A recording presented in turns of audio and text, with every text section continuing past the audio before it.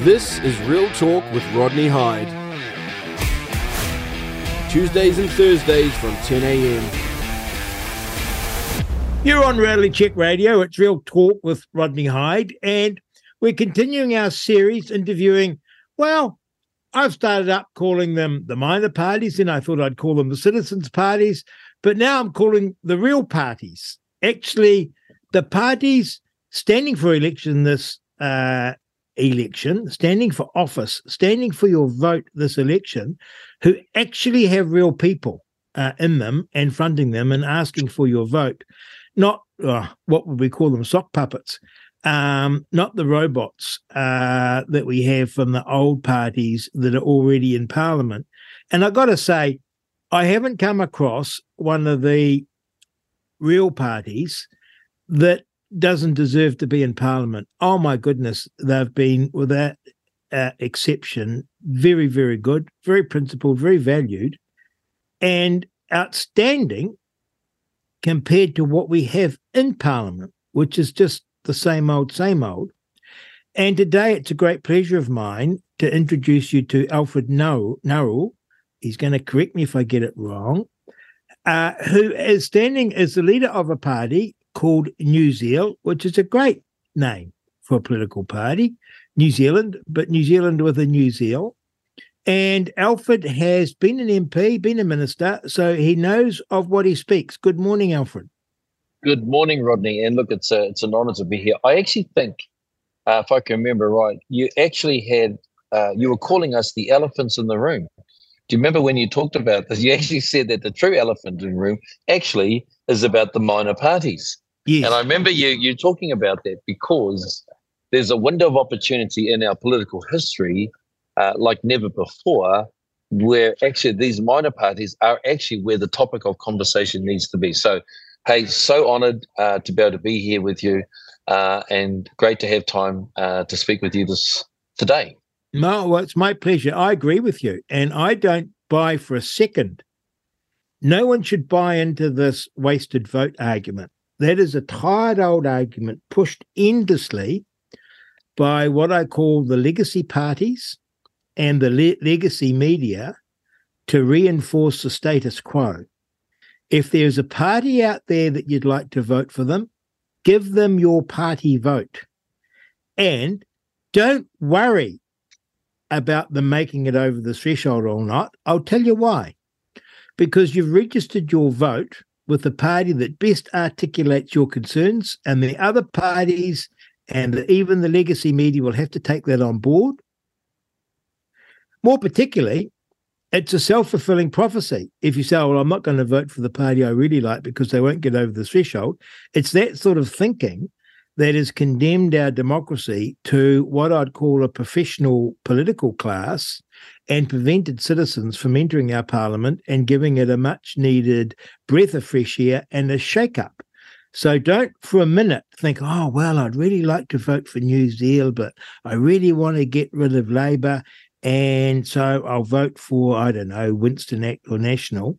Well, I tell you what, that probably is a wasted vote because nothing much is going to change. And it's this point. When you vote for a party that doesn't make over the threshold, sure, your vote doesn't count, but your vote doesn't count if you vote for National Act or Labour in a funny way, because no election campaign is decided on one vote, ever. It's the mass. And so what you should be doing when you vote, in my humble opinion, is vote for the party that most aligns with your values and that you'd most prefer to see in our parliament. Now, ALFRED, tell us about yourself, because it's a big thing to head up a political party. It's a big thing to strive to get back into parliament when you've already been a parliamentarian. So tell me, you are a Cook Islander. Tell me about that Cook Island bit. So both my parents came from the Cook Islands, and they came in the early 60s.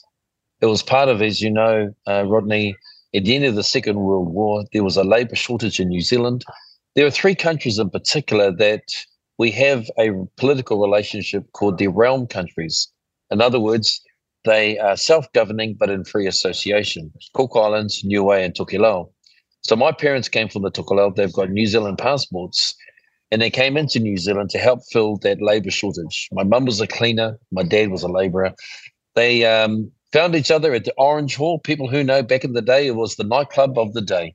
And they came there, fell in love, got married. And so I'm the second of their children. I was born in 1966 at the old St. Helens Hospital in Pitt Street, across from the YMCA. Grew up in Ponsonby, 142 John Street, so in the inner suburbs.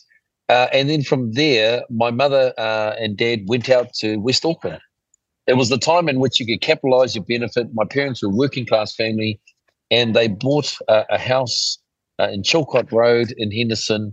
And then we went on to schooling during that period of time. My grandmother, by the way, she was half Jewish. Her name was called Rita Goldstein.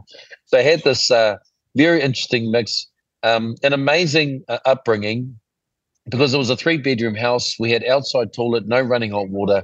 But, Rodney, we never felt poor. We always felt that every day was a window of opportunity to succeed and to do well. And so that's the upbringing that I had. How many siblings? Me. So there were 6 of us from my mum and dad that was there. And then we all went on to West Auckland. And then, trained as an electrician. Now, just stop there for a minute, because there's things here that interest me. You're going to think I'm even stupider than you already think. Is it Tokelau's part of the Cook Islands? No. So there are 3 what they call nations of the realm that New Zealand has a particular relationship with. But your parents are from the Cook, not Tokelau. Yeah, they're from the Cook Islands. Okay. Sorry, I got confused. And tell me, your grandmother was a Cook Islander. She was Cook Island Jewish. So her father, I can't get my head around that. I know. Well, her father, Marcus Goldstein, he was part of the pogroms. Back in Poland and around Europe at that time, there were the Russians coming down, obviously wanting to kill the Jews.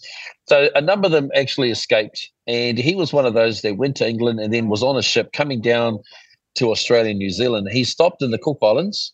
He met my great-grandmother, Te Pere Ariki. They got married. They had 2 children, 2 daughters. One died and one lived, and one of them was my grandmother, Rita Goldstein. And he lived in the Cook Islands? He lived for a number of years, and then he left and he passed away. So my grandmother then unfortunately wasn't able to continue on that relationship of understanding the culture and the heritage of her father's Jewish side. How amazing.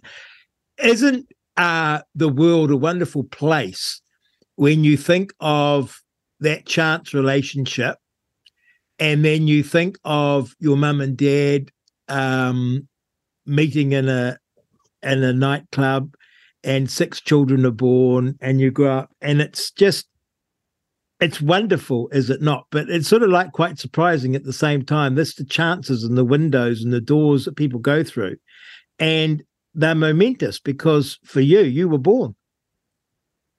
Yeah, absolutely. And, I love the way, when I think about the history and the things that she would tell me, I've still got letters that she wrote on the back of an envelope. She was born of the generation of the turn of the century where, you kept everything. And when we were growing up in Ponsonby, we're on the brass bed, but the bed kept on getting bigger because there were things that were being saved, right? Every button, every piece of envelope, every pen, nothing was wasted. Yeah. And it sort of got into the realm of hoarding. Yeah. But it's just the way life was. It was the culture that they grew up in. And isn't it wonderful to appreciate it? Because I don't want to growl at young people too much, but there's nothing more irksome than a young person who lives an extravagant lifestyle telling you how you must conserve resources. And you think of our parents and grandparents' generation who lived on the smell of a farthing and recycled, and would at night would have 140-watt bulb going in an entire house, have, as you say, an outside toilet, bury the sewage into the garden, and they lived extremely low emissions lifestyle and sustainably. And you get lectured to by these young things that are jetting around the world. It just irritates the stink out of me, to be honest. Well, I remember that, we had fruit trees out the back. We had vegetables in the garden. Yes. I remember that one of my jobs was not only me and my brothers to collect all the fruit, but we'd then bring it in and they'd be boiling it on the gas stove. Yes. And then you'd put the glass jars in the oven because it's part of preserving, right. and then you'd have to get the cellophane wrapper and you had to Yes. put the cellophane and the rubber band and then then the label on the side. And then you had the shelf full of all of these and it looked preservatives. beautiful, didn't it? It looked beautiful. And that would be your luxury dessert in the wintertime. Yeah. Now you just go to the supermarket and throw a couple of cans in the trolley. Tell me, you went off to be an electrician? Yep. Why? So I had two options. My family come from a trades, and for me, my dad was a labourer. He became a welder, and I suppose that I always felt that I was good with my hands, and so I actually went off to be a Māori pre-apprentice. And even though I'm Cook Island, they had opportunities for both Māori and Pacific. Mm. So, and believe it or not, Parikura Horaman was working for Māori Affairs, so he was in charge of us. So I did that, and it was a great time. I went to the hostels in Domit and Epsom, and then from there I went on to then actually go with Jim Cater Electrical in Avondale. So yeah, I just felt that I thrived. I enjoyed it. I enjoyed the thinking and problem solving that came from that. And to be honest, Rodney, it's held me in good stead because part of electrical is actually reading schematic diagrams. In other words, when you've got the complexity of a situation, you've got a fault that needs to be found, you then track and trace that. And so systems thinking became part of my DNA. Mm. Mm.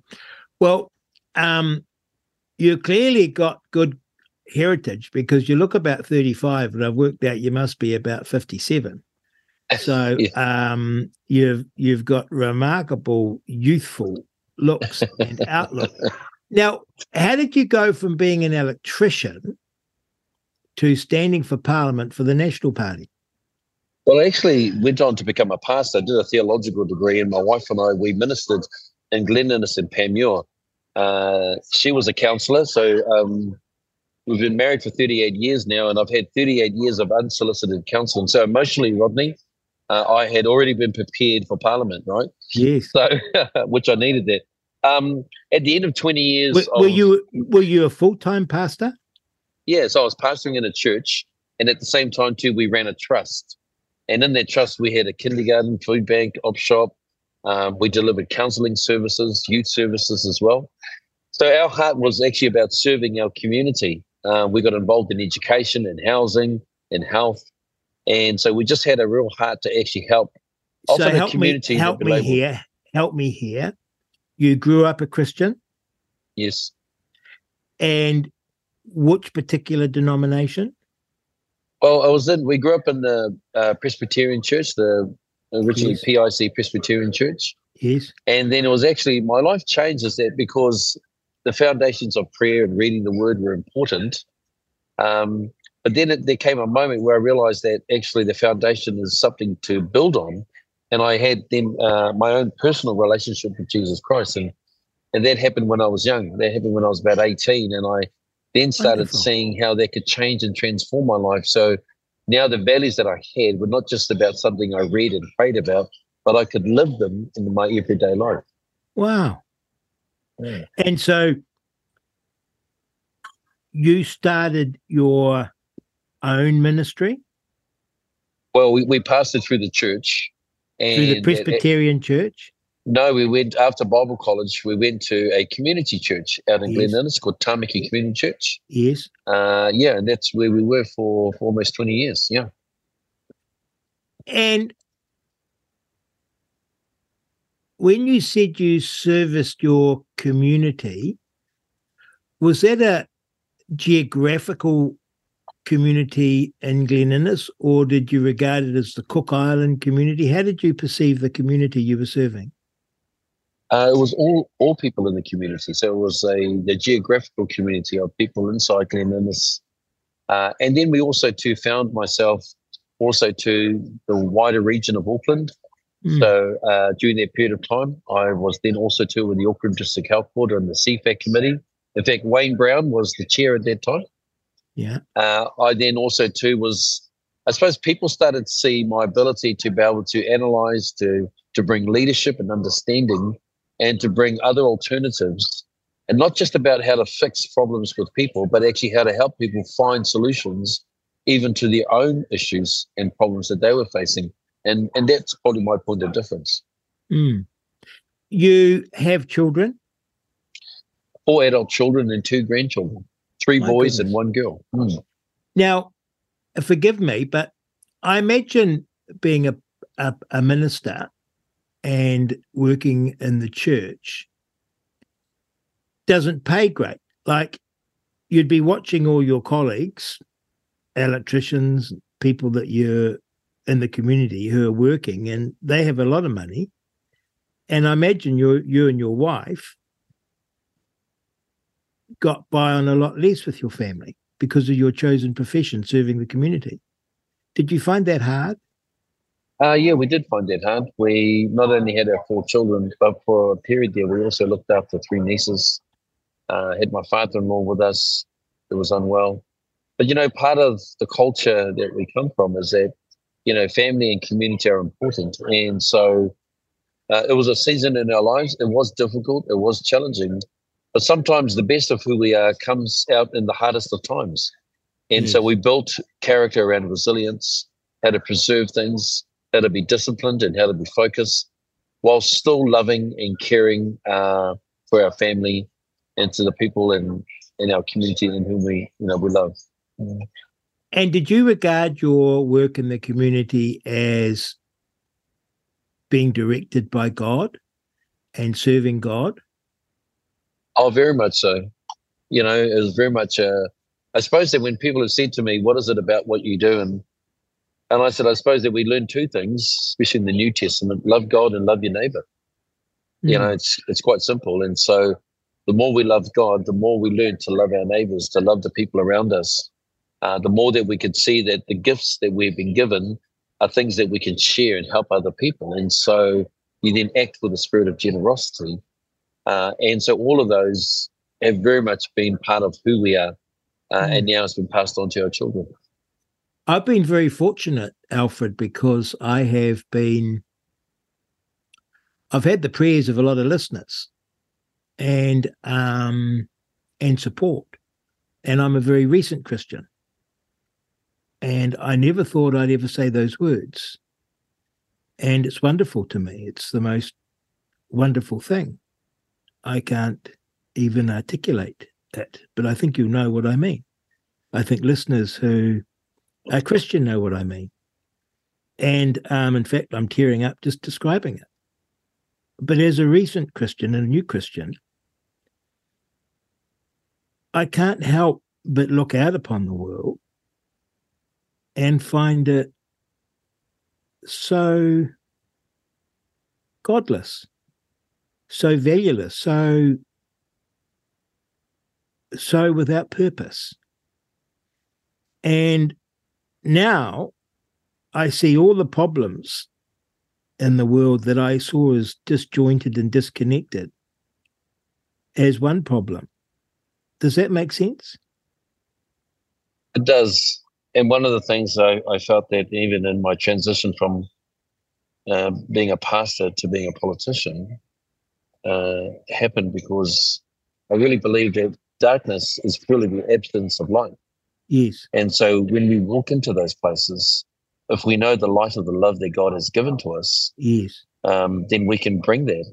And I remember that as a young child, and when I was going to Sunday school, is that, we'd sing their song, my God is so big, so strong, and so mighty.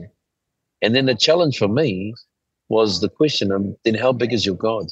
Is he the God of the Bible you've read? Is he the God of the prayers that you've prayed? Is he the God of the reality that can shift? If he can shift your heart, can he, transform your home?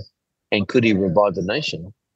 And I suppose that's the conviction. We call it a conviction, as it's what we believe in, is that we walk into. And I can say, Rodney, I've seen significant shifts happen around me because of the change in my own heart that has allowed for others to change. Yeah. Me too, in a short time. Now, Did you tell me about your getting approached or approaching to become a candidate? How did that work out? How did that happen?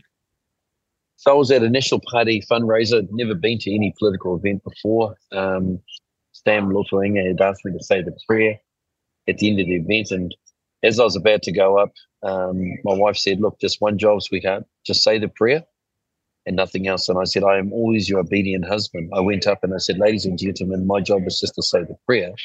But I thought I'd like to say one thing. And I said, all night I've heard about left and right, red and blue, Labour and National, this policy, that policy. But the truth is, it's uninspiring. And it's uninspiring because I haven't heard a vision that captures the dreams and aspirations for me, my family, and even my community. It's uninspiring because I haven't then heard a set of values that would drive that vision. That means that you mean what you say what you mean. And so I said that, so could we say a prayer like this? And I'd ask that you keep your eyes open. And I said, Father God, I pray that the political leaders of our nation, that you would open the eyes of their heart, that they will speak with a vision that captures and inspires the dreams and aspirations of our community and our people. And could they mean what they say what they mean, and could their word be their bond? If they got it wrong, could they have the courage to come out and tell us that they tried but they failed? We may not like it, but we would respect them. In Jesus' name, amen. As soon as I did that, I actually got a standing ovation. I actually thought I was going to get kicked out of the function. And John Key came across and said, who are you? And I said, I'm just a guy saying a prayer. And he said, no, you're a guy that should be in Parliament. Wow. And that really began my journey of actually coming in to Parliament. And not because I wanted to. In fact, I had no ambition, no desire, never been involved in any politics or studied politics or been a part of any political party.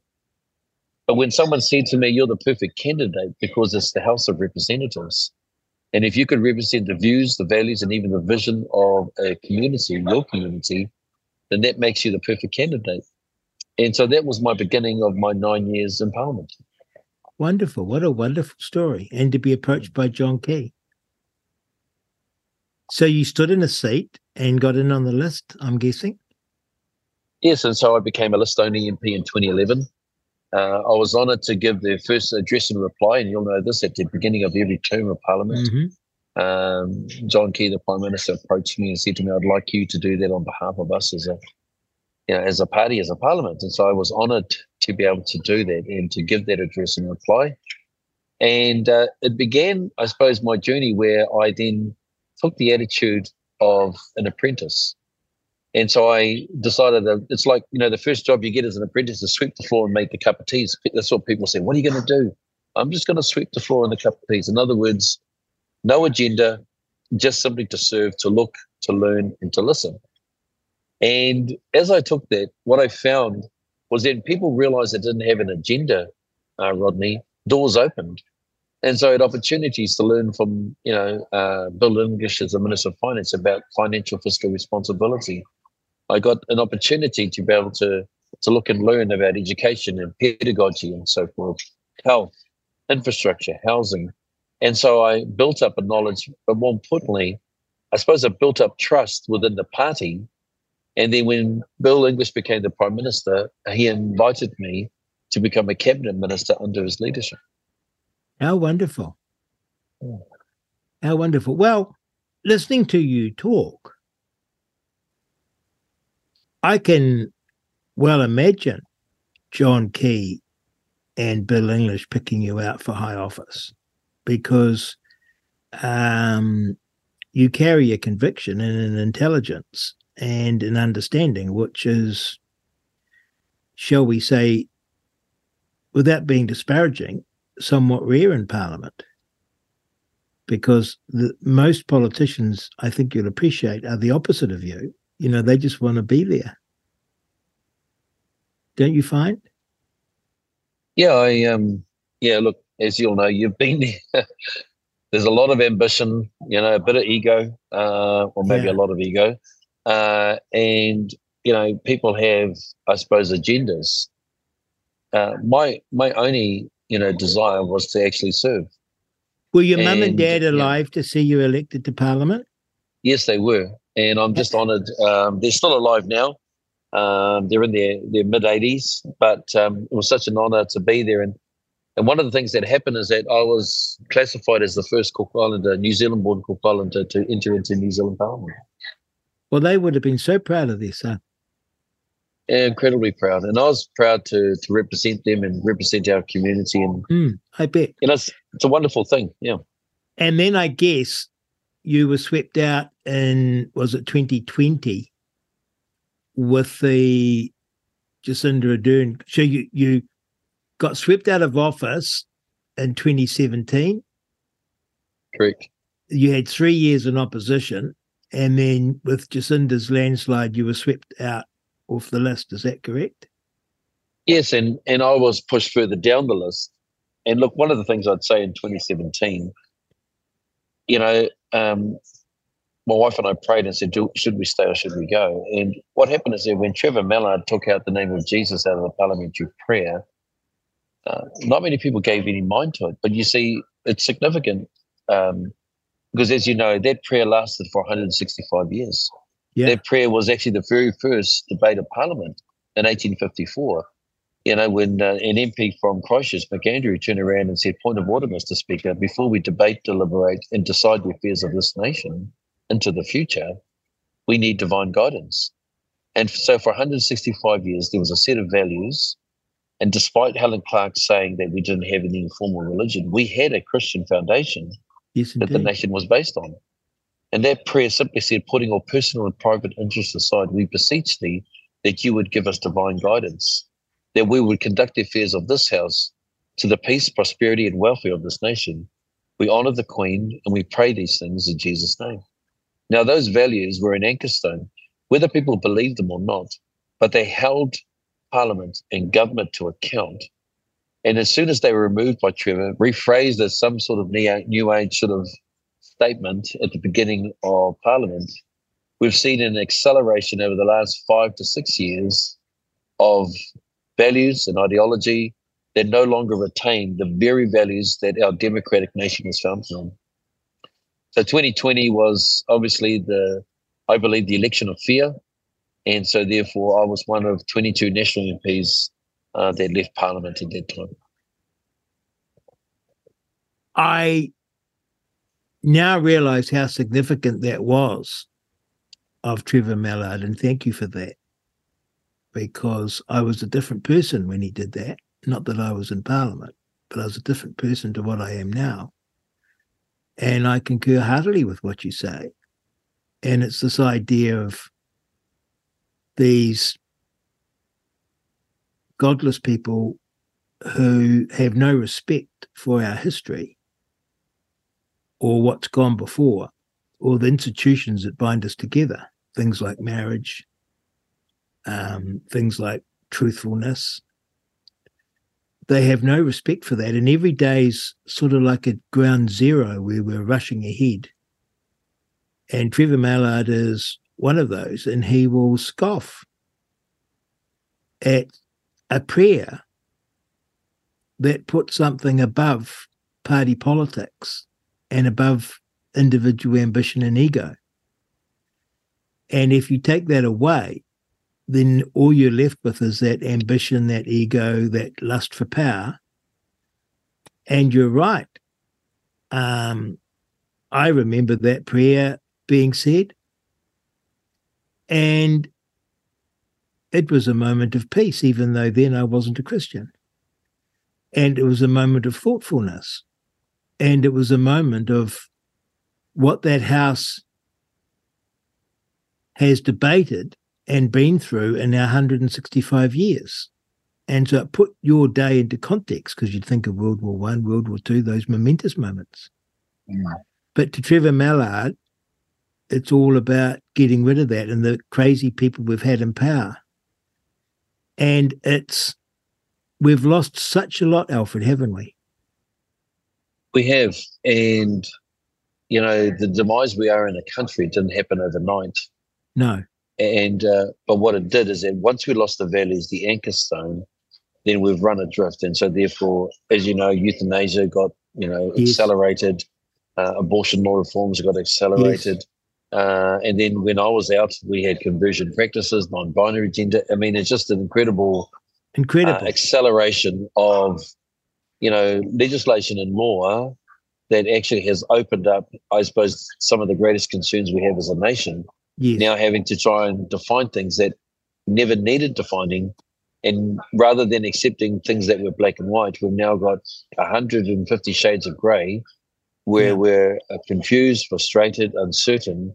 And it's the condition we are in as a nation. We can't even say what a woman is. Mm. So you left Parliament. What did you do on leaving Parliament? So one of the things that my wife and I did, we thought, well, we'll just ride off into the sunset, do something else. But we felt that, from a faith perspective, that the Lord was leading us to begin to pray for Parliament, to pray for government. And so we just began to intercede, to pray. It was also a good time for both my wife and I. I'd been away for 9 years, and as you know, you lose time with family. You do. And it was a way of actually just spending time together. I mean, lockdown obviously had that moment. There were some funny moments, though, Rodney, that I'd get up and she'd look across. Oh, you're still here. She got used to me just being gone.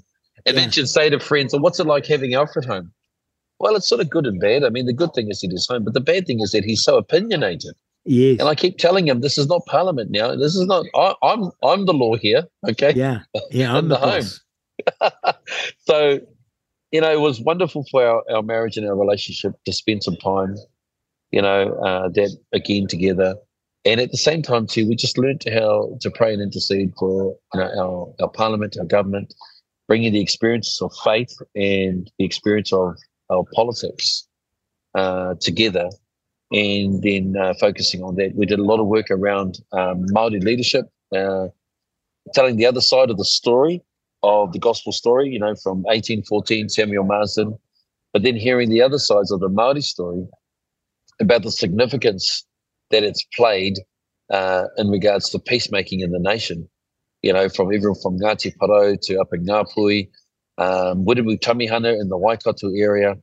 And you can see that our history and our heritage has so much of this Christian faith, while others sort of look at it in a negative light. There's been so much to be proud of that is a foundation stone for us. Mm. So much. And you made a decision not to stay with National and offer your services to National again, but to start a new political party. Why was that? Well, when I was interviewed about that, I said that, I had moved away from National. National had moved away from me and all the other Conservatives. They've now, I believe, have become far more open to be liberal rather than hold as conservative values. I personally didn't want to go back, Rodney. I felt that I'd done my dash, and, but again, mine is a faith story. I can't say it any other way, where, 15 weeks out, 105 days away from the election, I really felt the presence of God come to me. And the first thing he said is, let it go. You see, at the end of my 9 years, I'd made a vow I was never coming back. It had cost me and my family too much. And when I let it go and I said, Lord, I will serve you. If it means to go back again, I will do that. And as soon as that, I just began to weep. I began to cry. And I realized what God had put inside of me is his love for this nation and for its people. And it's unshakable. It's unmovable. And so now we're running at this mountain. We're running to this giant called government. And we are unafraid. And we know, and I know, that this love inside of me is an incredible love that is far-reaching into the communities around the country, into the small highways and byways, little country towns and so forth, and regional rural areas, places that are forgotten and in some cases despised. But this love of God that is inside of me is incredible. And so, mine is a conviction story of believing that I've been called for such a time as this to be able to bring truth while exercising grace, and then also to overcoming the fear that is in our nation by also proclaiming hope and encouraging people to vote for hope, because that's what a vision is actually birthed out of for this nation and for its people. You must have been appalled like I have been appalled with the voting record of my party, the ACT Party, and your party, or our former parties, the National Party. I did not believe it when I was told that ACT and National had voted for the gender identity bill, or whatever it's called, that would allow you and I to change our birth certificate to say we were girls. I could not believe that Labour or the Greens would vote for that. It is so nonsensical and dishonest. But for National and ACT to vote for that? This is crazy stuff. They're like got the devil possessing them or something. I mean, that's just insanity, isn't it not? You must have looked at that and shaken your head. And you must be familiar with good Conservative MPs in the National Party who have swallowed a shipload of dead rats to have to vote for that.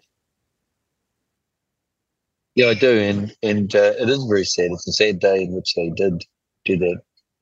You and I know, Rodney, that inside that place, they call it the political spirit, and it's so easy to get caught up in the hype of power. Indeed. The insatiability of being able to sort of then at times manipulate and coerce and control.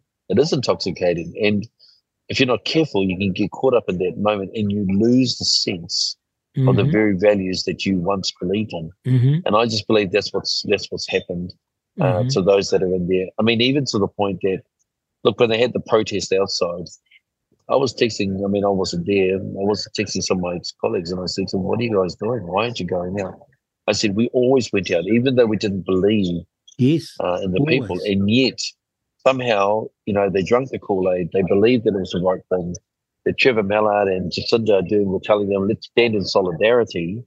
Well, you're the opposition. You don't have to stand for things you don't believe in.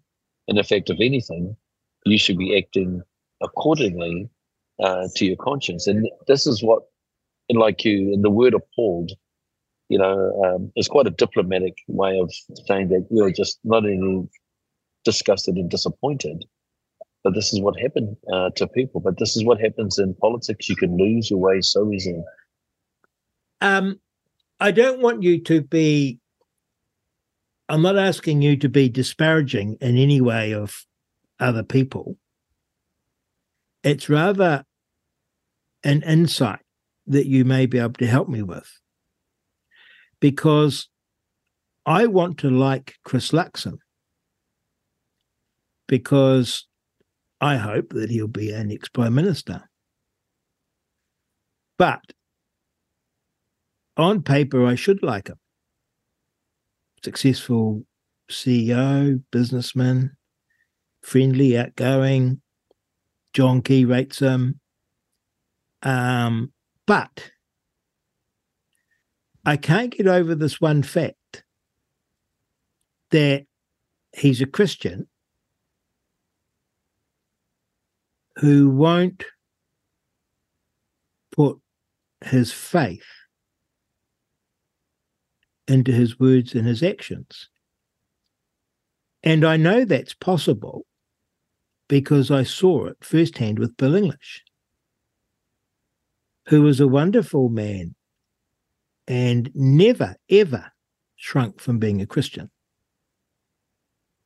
And he was an extremely successful and able politician, probably, to me, one of our most successful and most able. I would rate him above John Key, which would surprise most people. So how is it that you can be a Christian and park it for politics? I understand how you can do that. But you're doing the exact opposite of what being a Christian is about to me. I mean, it's a total absence of principles and value, and I don't want to disparage the guy. I struggle with it. What on earth would possess a person to be like that? I think one of the things that that we learn when we're in Parliament, and especially in campaigning and electioneering, people look for two things. They look for trust and they look for confidence. Trust is a hard thing. in a sense, inside of their heart, inside their conscience, inside their instinct, do they come across as someone that they can trust? The second one is confidence. In other words, can they do the job? Do they have the ability to be able to lead and make good decisions, wise decisions, and even be innovative? You said it right there when it comes to Chris Luxon. I mean, the CV tells it all. It talks about his ability as a leader, as a manager, as a CEO. And on paper, you could say he's got the record to do the job. But the one thing I find that I hear most about people and when they talk about Chris Luxon is a word called trust. Mm. And look, I'm down here in Lumsden, down here in the bottom of the deep south, right? And we're heading over to Wanaka. We've just come from Invercargill and so forth. And, one of the things that people look for is that in your leadership, that actually you look after your people. Good leadership is looking after your people. And so people have told me that, when they saw the way that Chris as a leader at times treated some of the very people, and you'll know them, some of them from around this area here, they lost trust that he was a good leader. When he wasn't able to stand for the things that he believed in, they said they lost trust that he couldn't stand for principles. When he was trying to articulate things and somehow they weren't sure that actually he meant what he say and says what he mean, people lost trust. And so it's the one thing I hear all the time is that people say, he's a nice guy, but we just don't know if we can trust him. And trust is an instinct. It's an instinct, right? It's something that comes from the heart. And so that's the most common thing that I hear from people. And I would have to say that I concur with them. I agree with them. Now tell us about New Zeal. And after you've told us about New Zeal, tell us why listeners and others should consider you for their party vote. So New Zeal, I love the word zeal because it means energy in pursuit of a cause. New Zeal, we set this up because we just believe again it was a conviction from our heart to actually be a party that represented a set of values in the political landscape. There is a position for political conservatism and conservative Christianity that becomes really important. So we're a political party, but we've got strong Christian conservative values. That's who we are. We're unashamed of those. So we serve all New Zealanders, but we believe that we are called to present ourselves as an alternative inside that landscape as well. The things that I suppose that for us that in our values, we talk about the family being critical.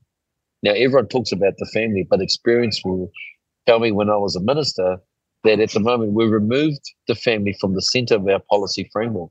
Yes. And so we're now seeing unconsented opportunities by Ministry of Health, Ministry of Education and so forth.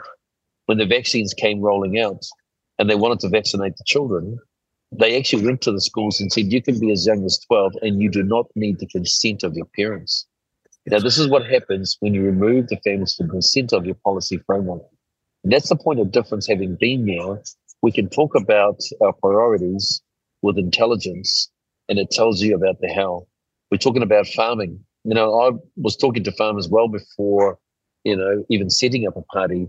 Over 2 years ago, I had a relationship with farmers, seeing the burden of compliance because we've created a blame culture at the moment. And rather than our farmers feeling like they were the heroes of our economy, producing food for our families, they've been now been made to feel like the villains. And now we've got an ideology that's actually putting the burden of blame on our farmers, our food producers, for all the things around pollution and climate change and so forth. So for us, we want to advocate for and work with our farmers, who are the most efficient food producers in the world. We talk about the future in education.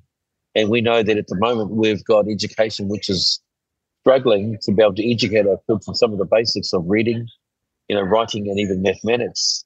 There's extracurricular activity that's actually the role and responsibility of the family, not of the schools.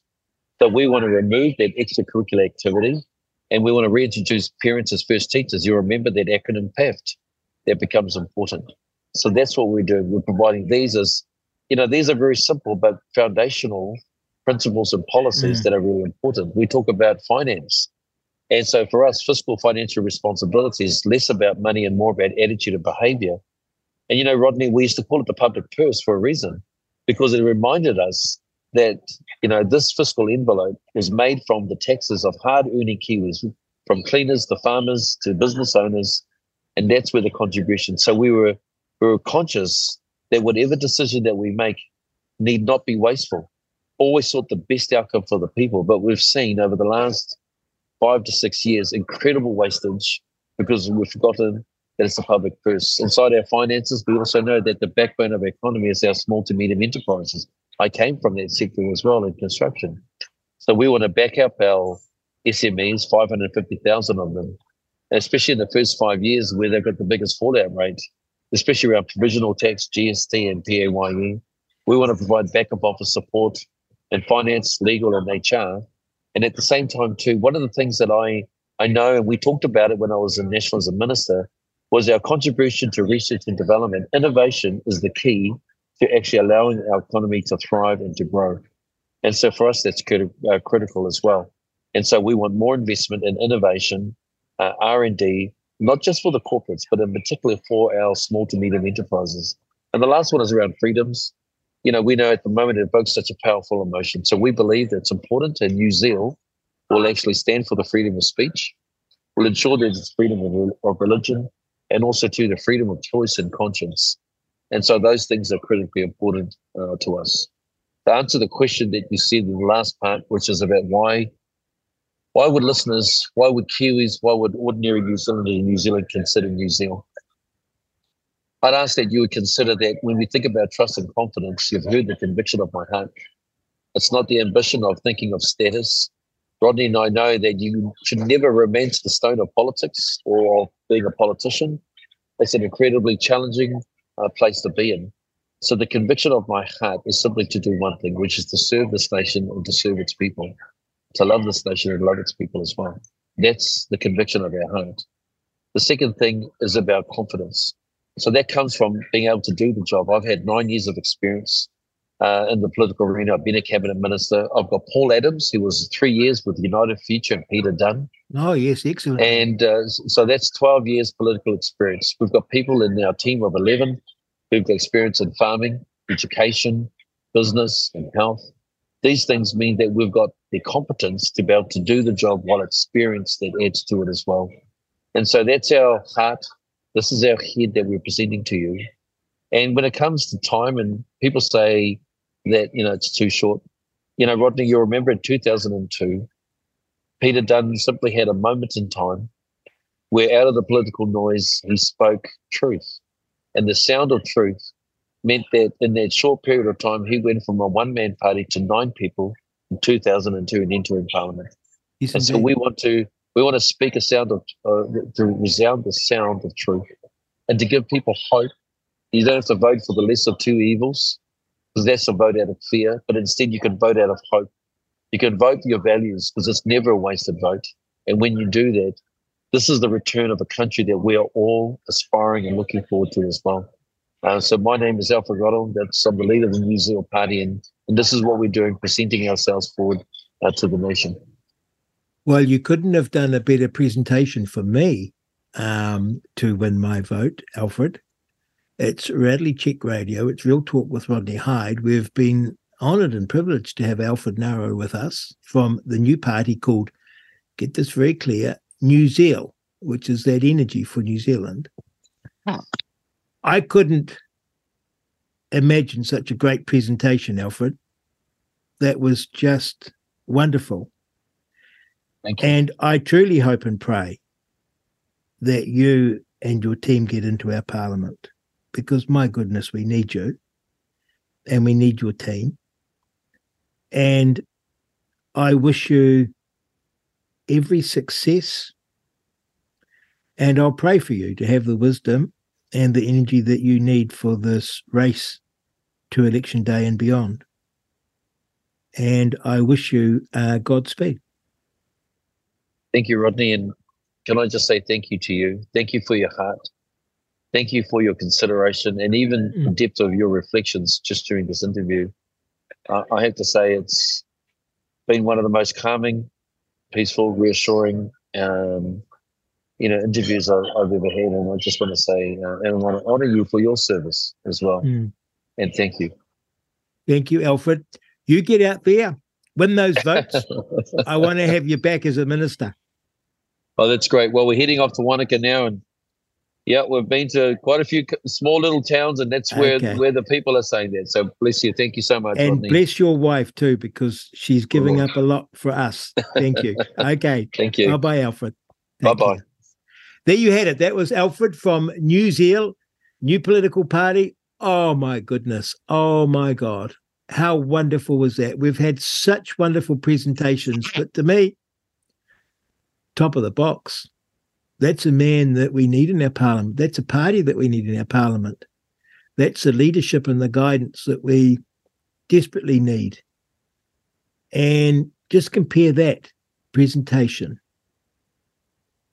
to what you hear from National, Labour, ACT, New Zealand First, the Greens, the Maori Party, and ask yourself, you can't be wasting your vote to vote for New Zealand. Can't be. Thank you for listening. This is Real Talk with Rodney Hyde.